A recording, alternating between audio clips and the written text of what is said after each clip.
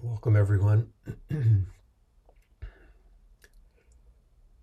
I see that there are still people arriving, and so let's begin our sitting as our silent and generous welcome to everyone.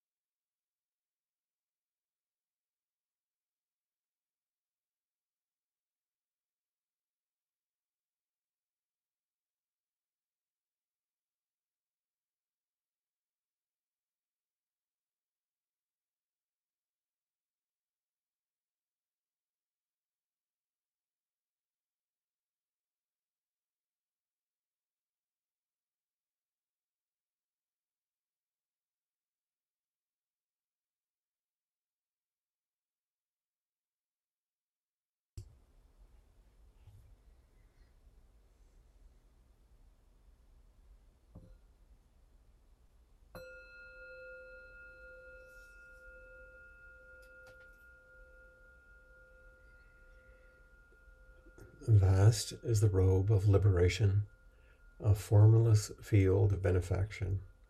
Wearing the universal teaching, I realize the one true nature, thus harmonizing all being. Vast is the robe of liberation, a formless field of benefaction. Wearing the universal teaching, I realize the one true nature, thus harmonizing all being. Vast is the robe of liberation, a formless field of benefaction.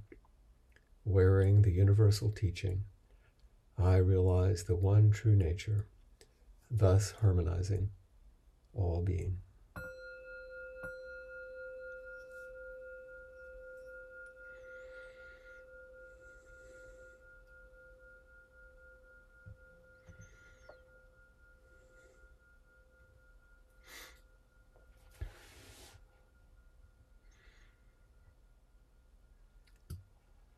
It's so lovely to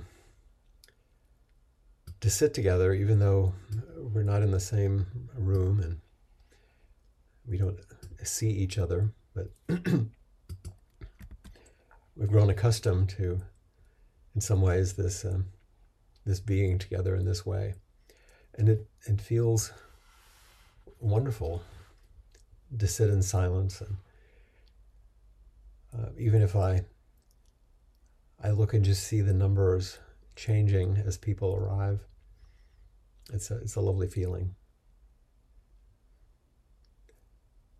I want to start my brief reflection today, which invites your questions and your comments and our our connection as usual. And I'm not simply wearing jewelry today. You'll see that this pearl, which I've had for many years, has a meaning and a teaching. We're all, of course, familiar with the way that a pearl is made and the imagery that goes with it. But here's a portion of a longer story from the Zen Koan collection. Just a portion of it. Gensha was a fisherman. And for many years,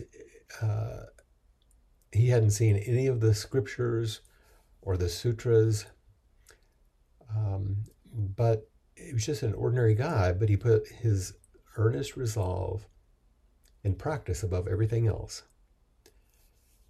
And by his constancy and sincerity, he became one of Seppo, who was a senior teacher, one of Seppo's favorite disciples. And Gensha was said to always wear a very simple cloth robe full of patches. His only master was Seppo, and he never deviated from his master's teachings. So it was just an image of a regular person in the world, like most of us, and that he lived a simple life, nothing extraordinary. And he wasn't part of a monastery. It's said in the koan that after he, quote, attained the way, when he used this saying to explain the Buddha's teaching. The entire universe is one bright pearl. The entire universe is one bright pearl. Once a monk asked him, "I've heard you teach that the entire universe is one bright pearl. How should we interpret that?" So the monk is saying, what does this mean? Gensha replied, the entire universe is one bright pearl. What is there to interpret or understand?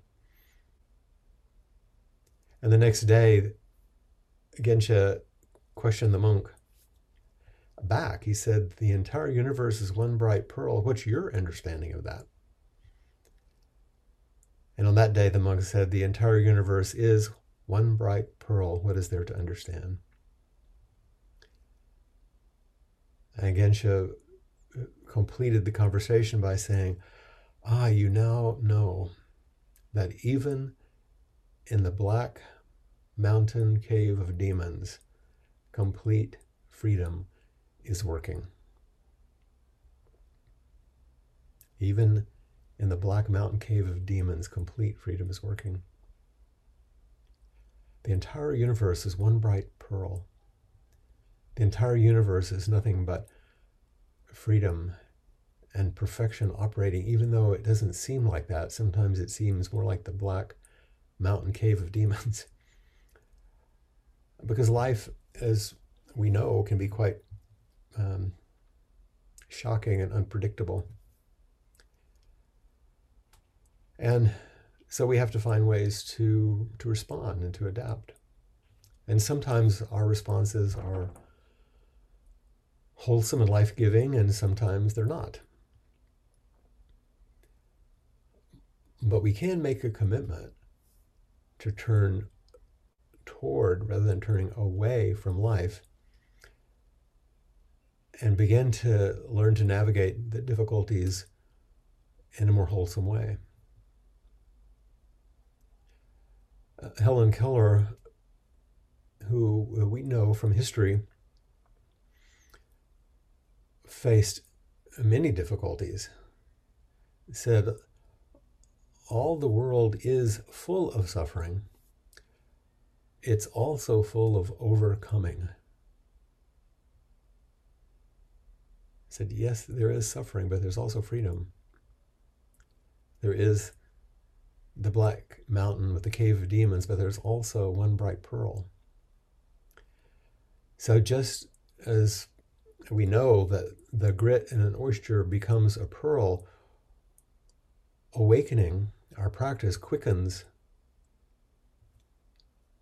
develops through wise contemplation of suffering.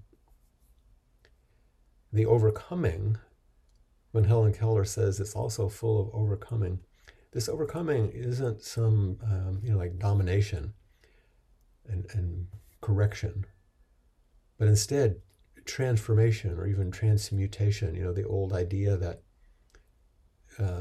something could be turned to gold, like the grit that becomes a pearl. A conditioning factor for this process is what the Buddha called nibbida, Nibbida, in Sanskrit, nibbida, which means disenchantment. That through practice, we're no longer enchanted, captivated by what we chant at the end of our time together, the self-centered dream. We're no longer captivated by our virtual reality that we've created through our perceptions and reactions and defenses and fears and angers and closing down and delusions. But the navigation of all of that is what we wake up to. That's what awakening is. It's the navigation of delusion, the negotiation of delusion, and the opening. Without those things, there is no awakening. That's what we awaken to. But this turning toward, as you know, or you probably wouldn't have shown up today, requires courage and support. It seems almost impossible sometimes, but it is possible.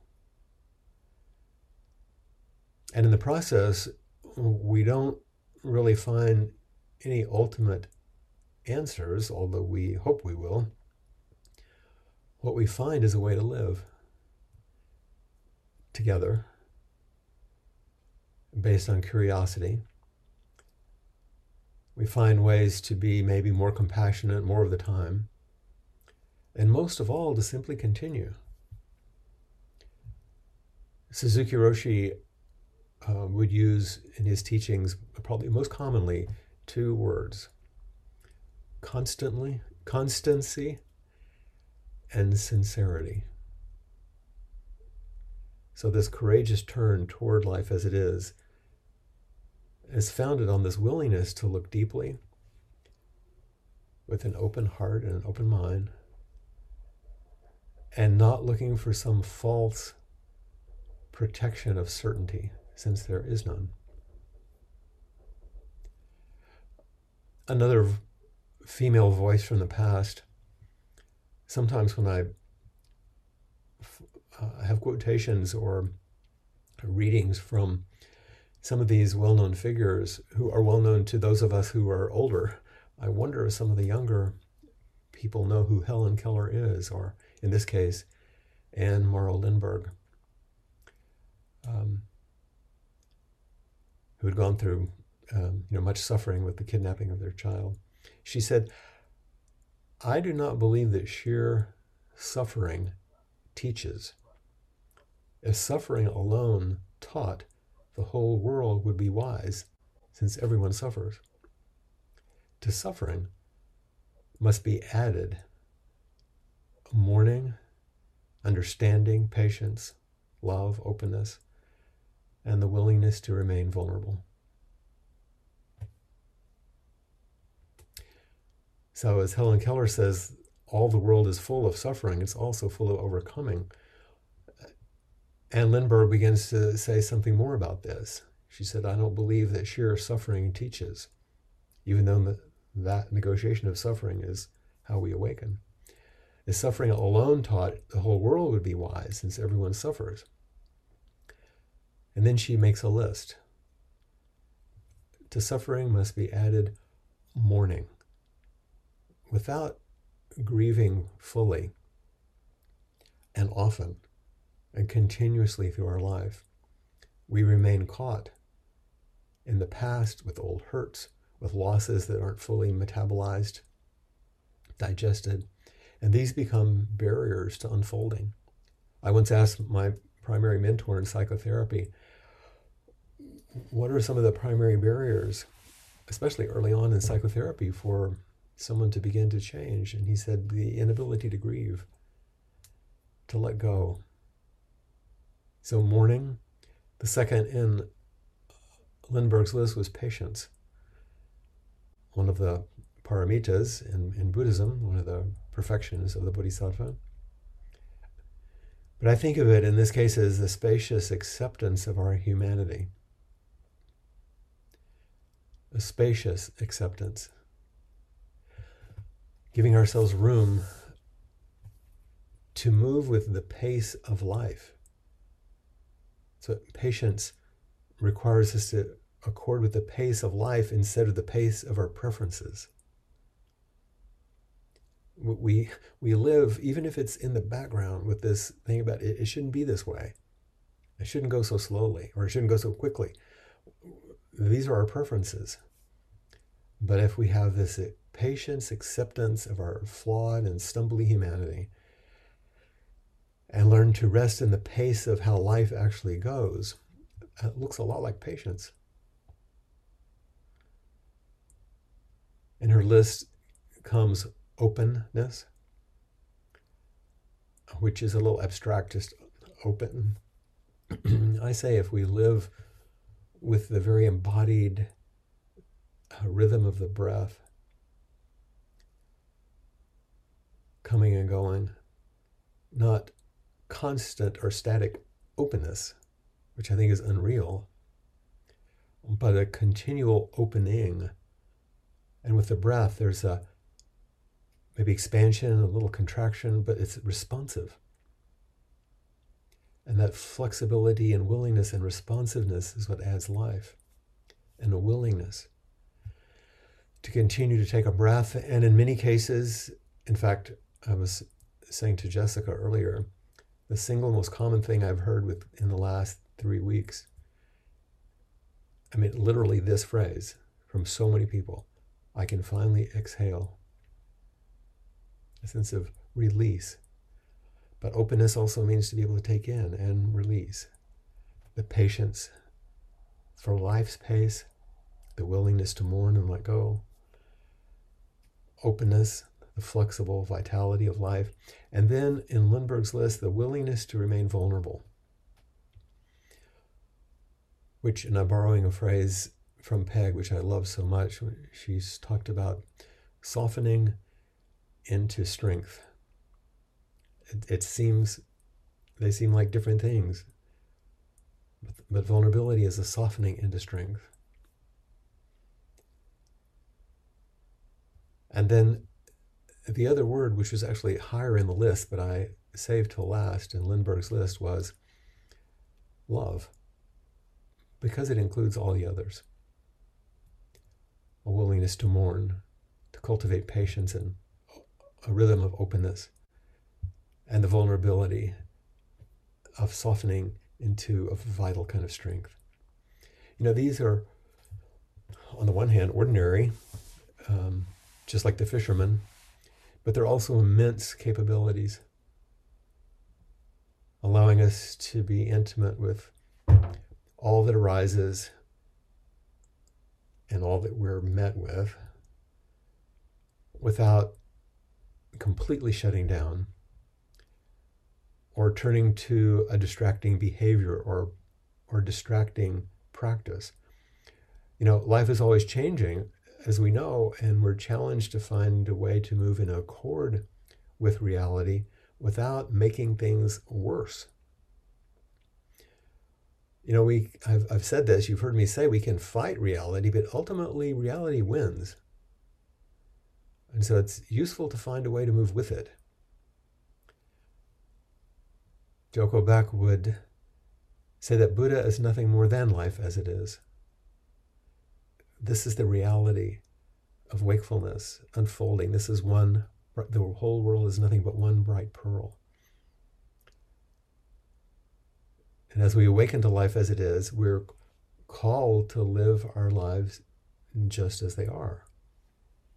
That doesn't mean we don't offer ourselves fully to transformation, to goodness, to Keller's overcoming. But our practices don't promise us, that we're going to transcend the world of experience and live in some spiritual heaven. That sells more books and more DVDs, but it's a false promise. But on the other hand, we're also not destined to be just bound by all of our painful and constricting conditioning forever. Life is workable. And our willingness to face it with some courage and grace, with the help of others, makes it possible. The poet Mark Nepo, which is more contemporary, I'm sure most of you know, one small phrase from him, he said, "Having loved enough and lost enough, I'm no longer searching, just opening. No longer trying to make sense of pain, but being a soft and sturdy home in which real things can land. These are the irritations that rub to a pearl." Having loved enough and lost enough, there's Lindbergh's list. I'm no longer searching, just opening. Just sitting, no longer trying to make sense of pain. It's not intellectual understanding, like the fisherman, but being a soft and sturdy home in which real things can land. Actually receiving our life and responding. Receiving our life and responding, like the breath.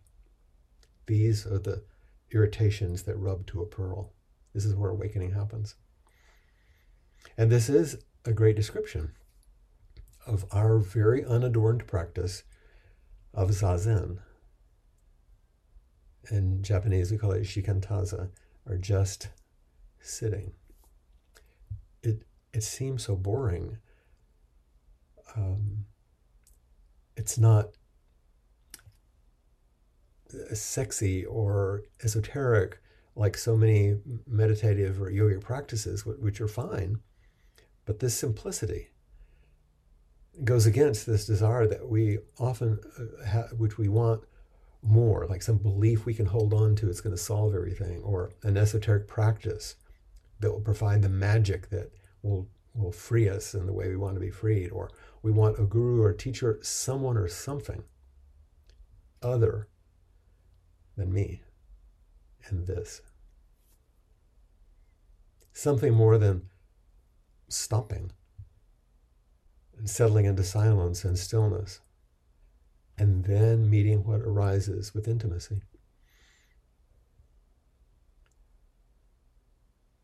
we move from it shouldn't be like this, with all the reactivity that comes forward with the enchantment of that position, to, oh, it's like this, which makes way for wholesome and creative responses to what is, not what's perceived and constructed in our virtual realities. There are moments when it might seem almost impossible to simply embrace our lives as they unfold. Certainly I felt that within the last year, the last 4 years. It seems out of our reach sometimes to come to terms with our relationships, with our feelings, with our bodies, with the world in which we're embedded, just as they are. It can seem such a formidable task, but we can help each other. Remember to turn toward experience, to be more gently intimate with our lives, with curiosity, and a willingness to then meet what we find with constancy and with sincerity. And we can encourage this way of living, and we can model it for each other. And in the process, we can make space for the times when we inevitably fail at this and turn away. But in so doing, we offer ourselves and others a generous and forgiving heart, because this is being human. Everything belongs. And it's all workable if we learn to hold our hearts and minds open to the questions which are life-giving and generous. The grit that becomes the pearl. Each moment, life as it is, the only teacher. If we learn to hold our hearts and minds open to the questions which are life-giving and generous. So maybe you have some questions or some grit that you'd prefer to turn into a pearl, or help you see that there's nothing but one bright pearl, that that's the entire universe operating right now, even if it looks like the dark mountain and a cave of demons. So please raise your hand, and we can meet.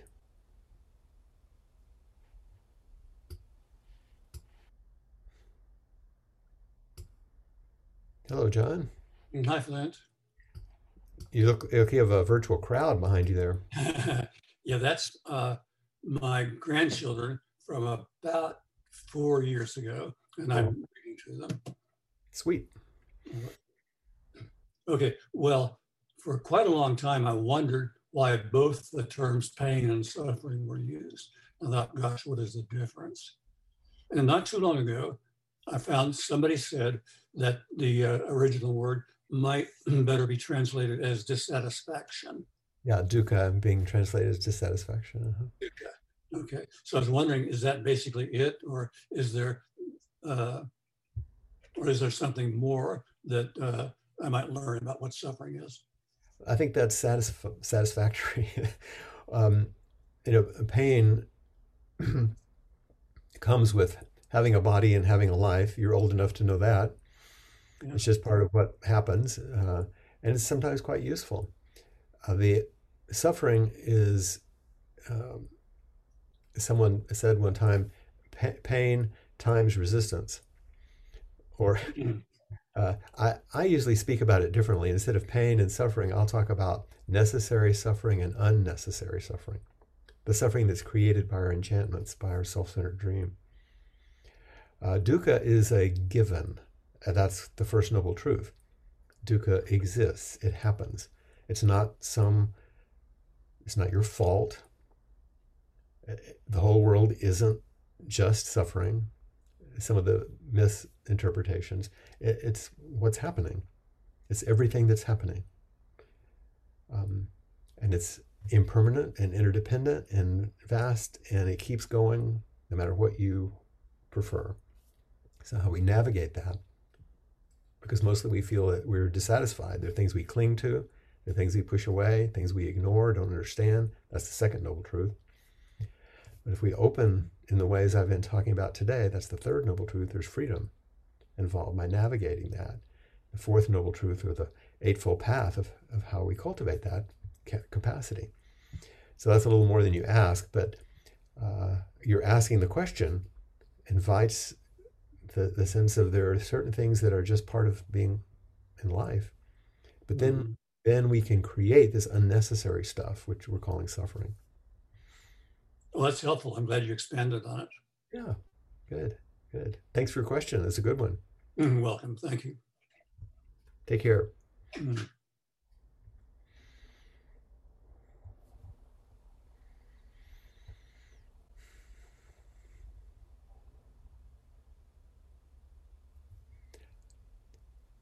There's an interesting way as Becky comes on here, I think, is Penelope. I'll say, if you want a little phrase just to hold for a while in your practice, just hold that phrase, the entire universe is one bright pearl, and see how it works on you. So, Penelope, I think you're muted right now. But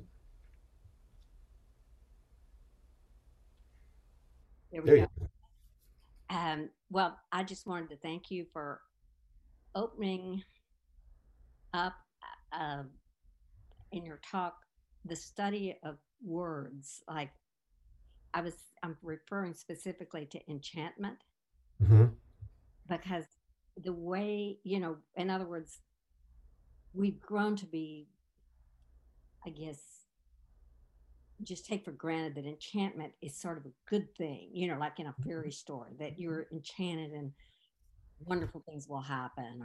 But then we forget about the fact that you could be enchanted and turn to the frog too. So, that's right.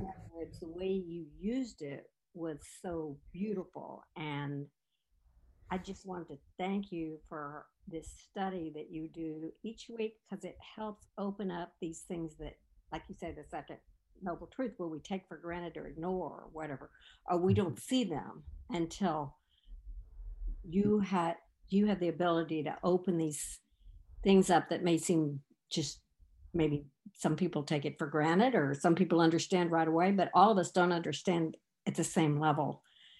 And the inquiry is so beautiful. So thank you for opening that up. Sure. Well, what you often see is my best effort to offer what I'm practicing with in the moment. So you're getting to see what's calling me in a way, but hopefully is in accord with what's moving in you. And that's our dance. Because it's a very, we can be enchanted by so many things that can seem like, well, they're like red herrings, that can take us off the path, and we're not even aware of it until we get farther along that path. And we have a word for that in Buddhism too, Mara. Oh, yes. Because that's the energy, the image of the one who takes us off the path and we lose our way. So, like Mara tried to tell Buddha not to teach, right? Yeah, it's sort of the image of the one who challenges him. Right. It's sort of like the devil or the tempter or whatever you want to call it. He's in the dark mountain in the black cave with the demons. So thank you for your support and your encouragement.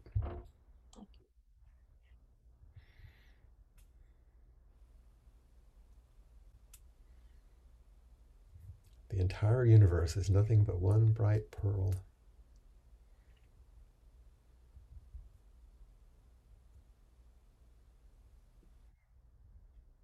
Good evening. Good evening. Good evening.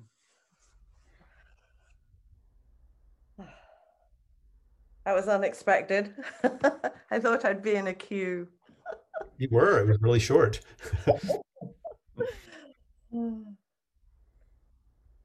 So I'm asking a question for a friend. Not in that kind of going to the doctor's way. It really is for a friend. Talking with someone about Sangha and about so much emphasis on Sangha and relationship and spiritual friendship, and something about what happens if the Sangha is at best for this person unattuned or bruising, and at worst kind of a bit toxic and damaging. And is it do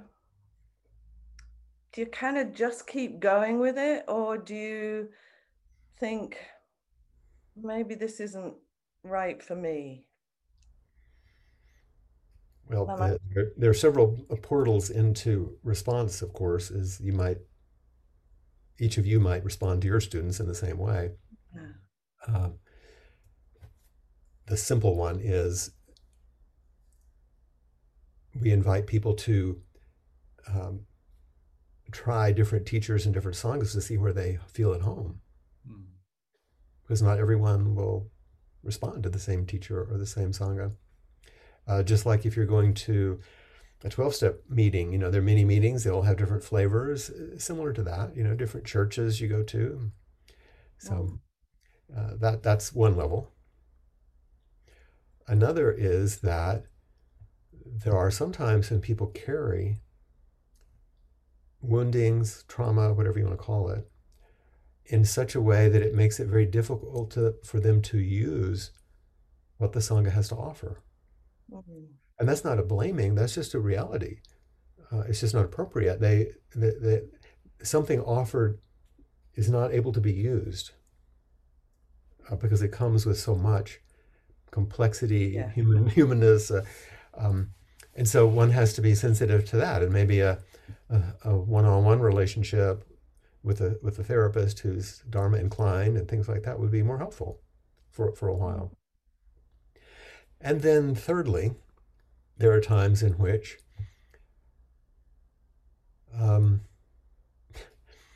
this is a little harsh the way I'm going to say it, but someone was reporting a meeting with Joko Beck once and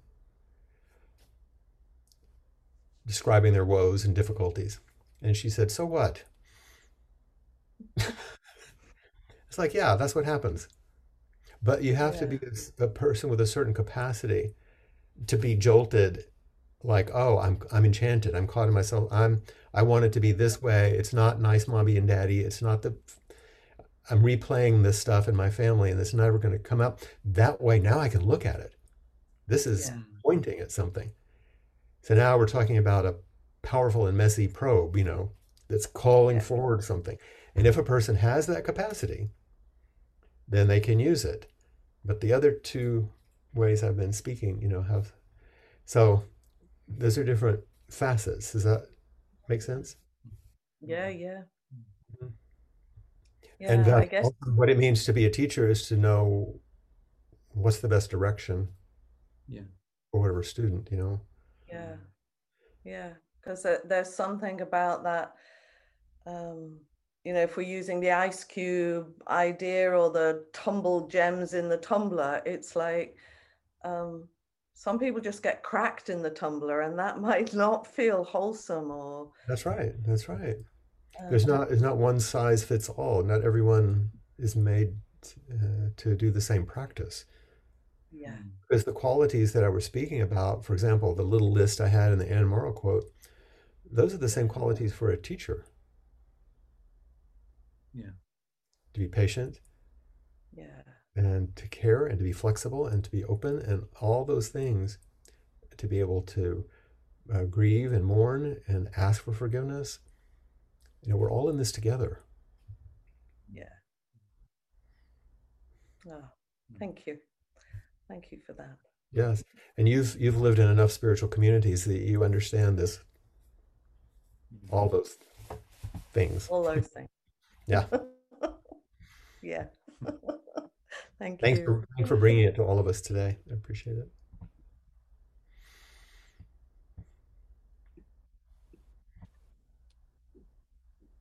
There's Becky. I saw your name a while ago, somewhere in there. Hi, Flint. I already sort of had an idea of a question I'd like to raise before I came today, because since last week's inquiry, the offering in relationship to love and relationship was it was very powerful. It was so courageously and beautifully offered, and it stayed with me in a variety of ways, and I've appreciated that hugely. But I bumped into some things in letting it reverberate through me a bit.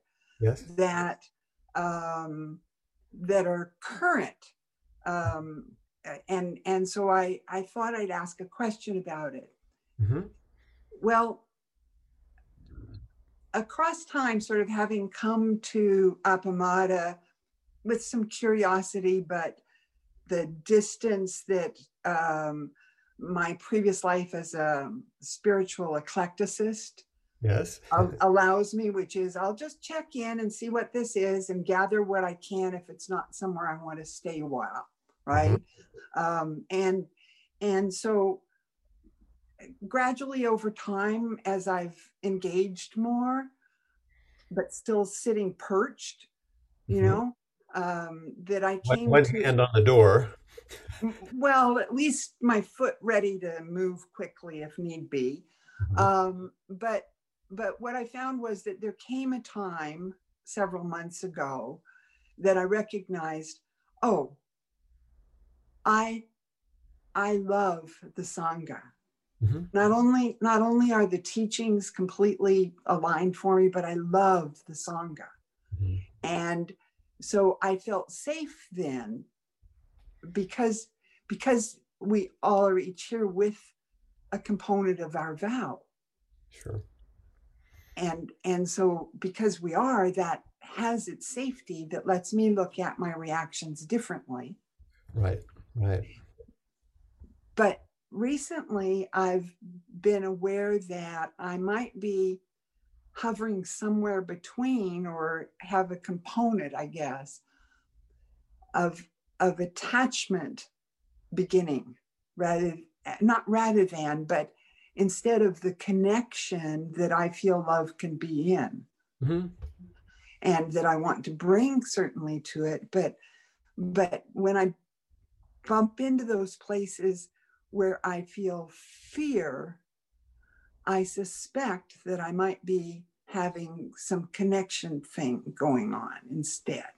Let me make sure I understand. You say you feel this affinity and appreciation and love for the Sangha, but attachment, you mean some sort of unwholesome attachment to the Sangha, and then some fear of loss or whatever? Yeah. So that really does point to the fact that you're a human. Oh no, don't tell me something like that. Because if we allow ourselves to risk loving and being loved, and I say risk, then we're vulnerable to loss. That's why mourning and grieving comes high on the list of capacities. Loving and being loved, being held close and being attended to deeply doesn't make us immune from the vulnerability that comes with relationship. What it does, though, over time, as we practice and develop, as you said, trust and other things, we have a capacity to move with those changes and fears. We have a place where you can, like you're right now, you're admitting you feel fear. Well, if you didn't have enough faith or trust in the Sangha, you couldn't do that. So that's what, it's not that we don't have them. We suddenly have a place where they can be met. And that's what makes it more wholesome and more trustworthy. That, like I said at the end of the talk, everything belongs. Everything's workable. And even if you feel what you think are unwholesome attachments, yeah, those things will come up sometimes. But now you can look at them instead of letting them drive the bus. And grasp at them. That's right. And even if you grasp at them, you start to feel, oh, like if you make a fist with your hand, like you just did, you can feel it's uncomfortable. But if you start to let it open up, and if you look at it, you can feel the release. Oh, that feels better. And maybe someone else has to hold your hand so it doesn't cling back up again. There are many images you can use. Everything will show up if you're practicing effectively. Not less will show up. Everything will show up so that you can awaken through everything and realize everything is one bright pearl, even in the dark mountain and the cave of demons. Thank you so much. Yeah, right there in the beauty of Vancouver.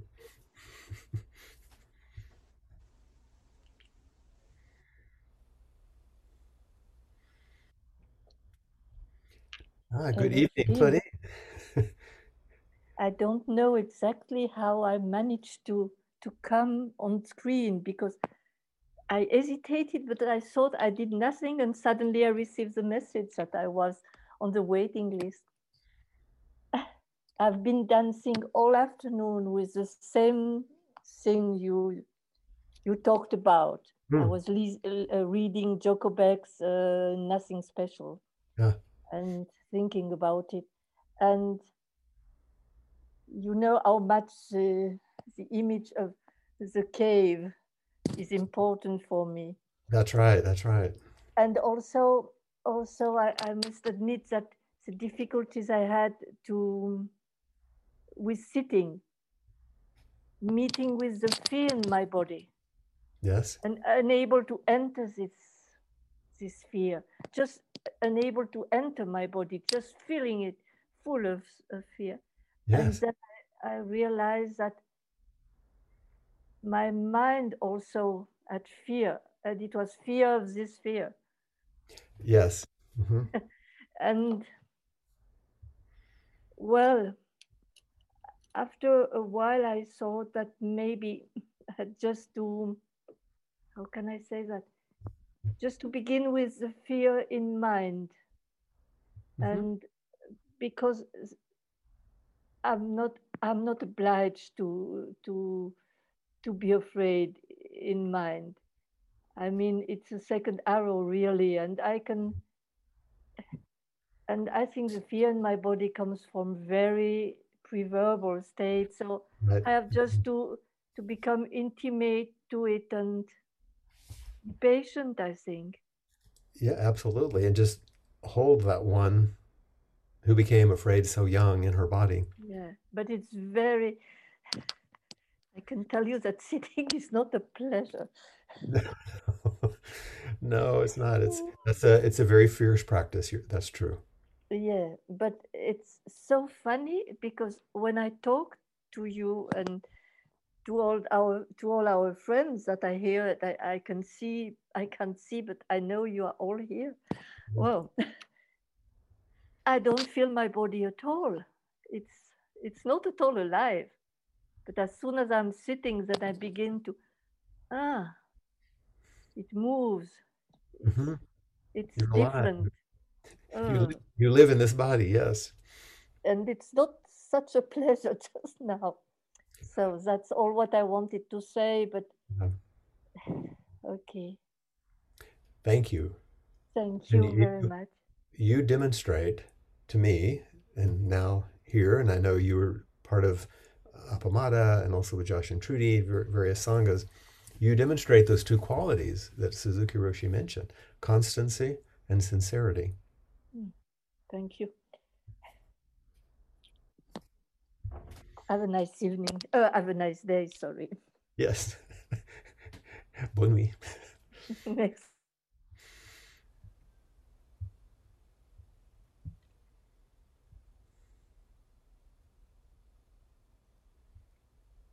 Oops. There you go. You got both of them on now. I think I've got them both. Audio and everything. I'm ready to go. Well, I like the very much the image of the pearl. And after watching the inauguration, everyone with their pearls on, and then I open up and you wearing your pearl, and I think, oh wow. because it's the grit. Mm-hmm. It's a whole new way to think about the grit. Mm-hmm. And at the moment, I have two very good friends whose health is declining rapidly, and I've been pretty closely involved. Well, one of them is in a home, and I can't be except by phone, but the other one is in and out of the hospital and all these kinds of things, and it's just so hard. That's the grit for you right now. It's the grit right now. What does it call forward? Something beautiful in you, though. Something possible, something fresh. Well, perhaps it does. Because you're talking about, it sounds to me like you're talking about your love and your care for them. Oh, I do. I care a lot. And I was thinking the other day that I think I would just be mired in grief. Mm-hmm. But for the Sangha and you and Peg and Suzanne and all my other teachers have, it's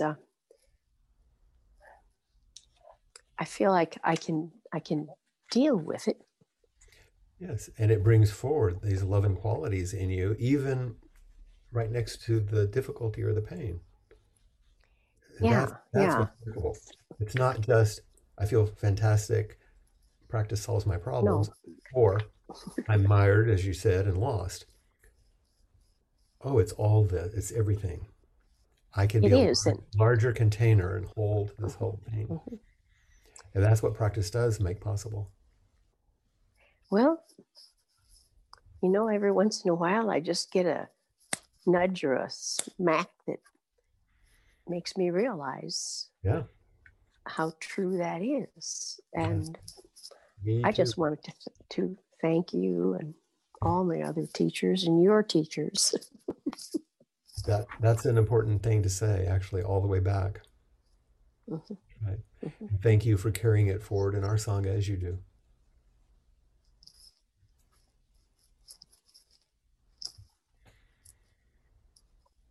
And may your friends be well.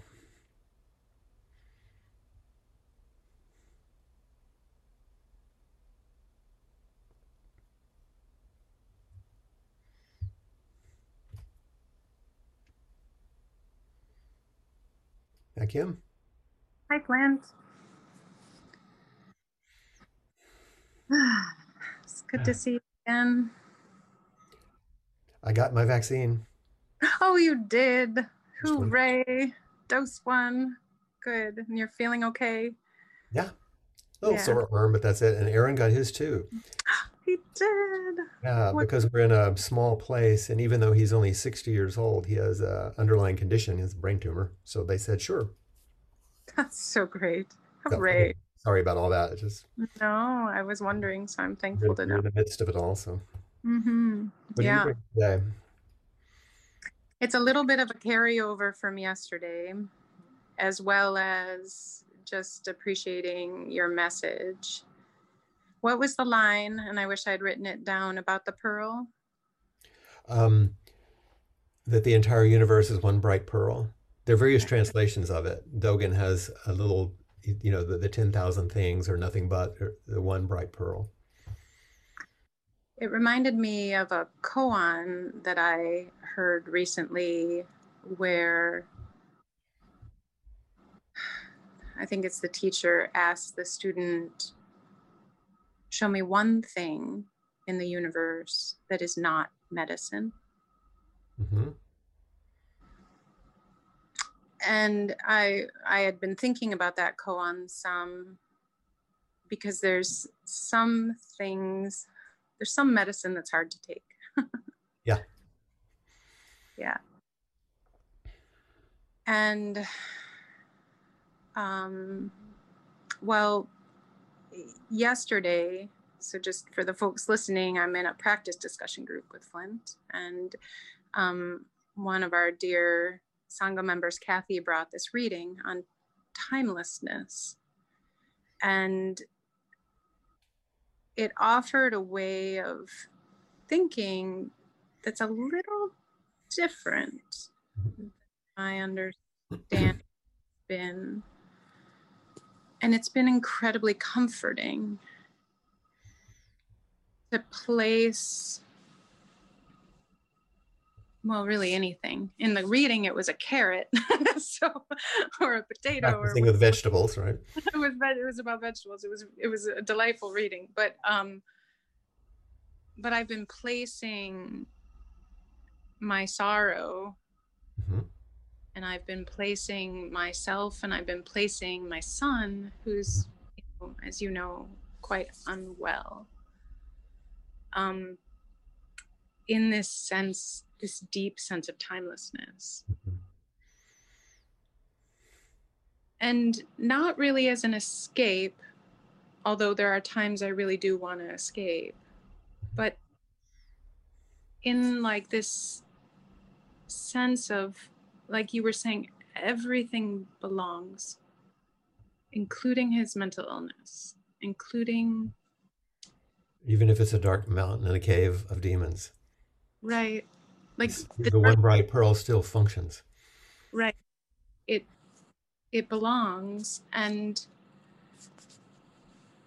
But the aspect of it being timeless, what I realized is then it also isn't so sequential, exactly, of like, I did this thing and maybe then that's what led to this thing that then did this thing. And then, you know, like, because I'm always trying to figure it out and what I can do and what's the appropriate...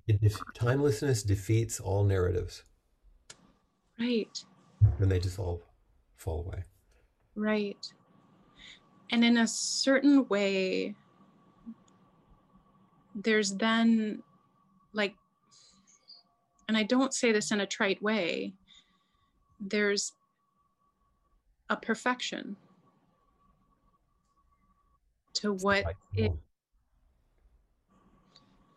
and that's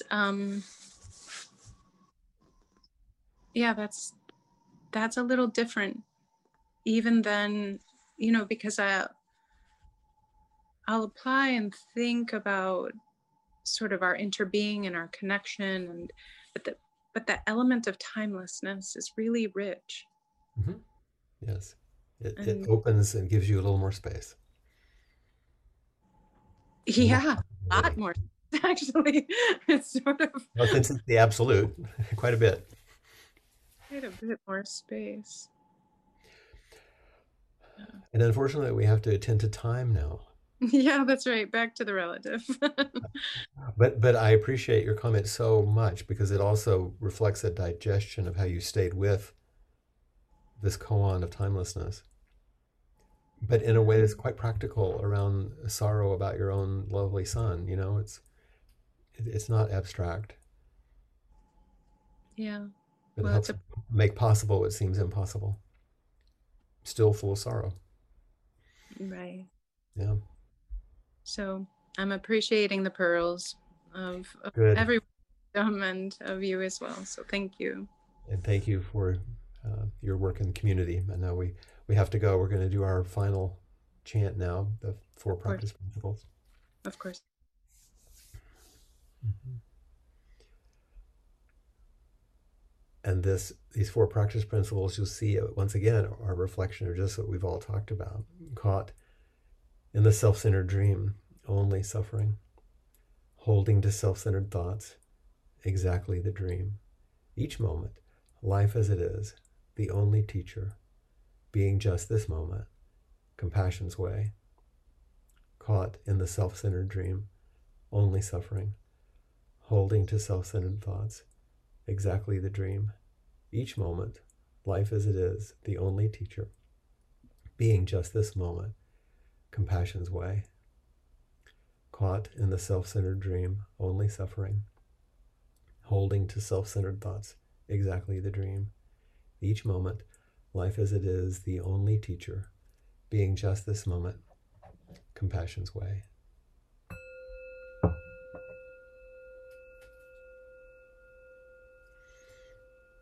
Thank you so much, everyone.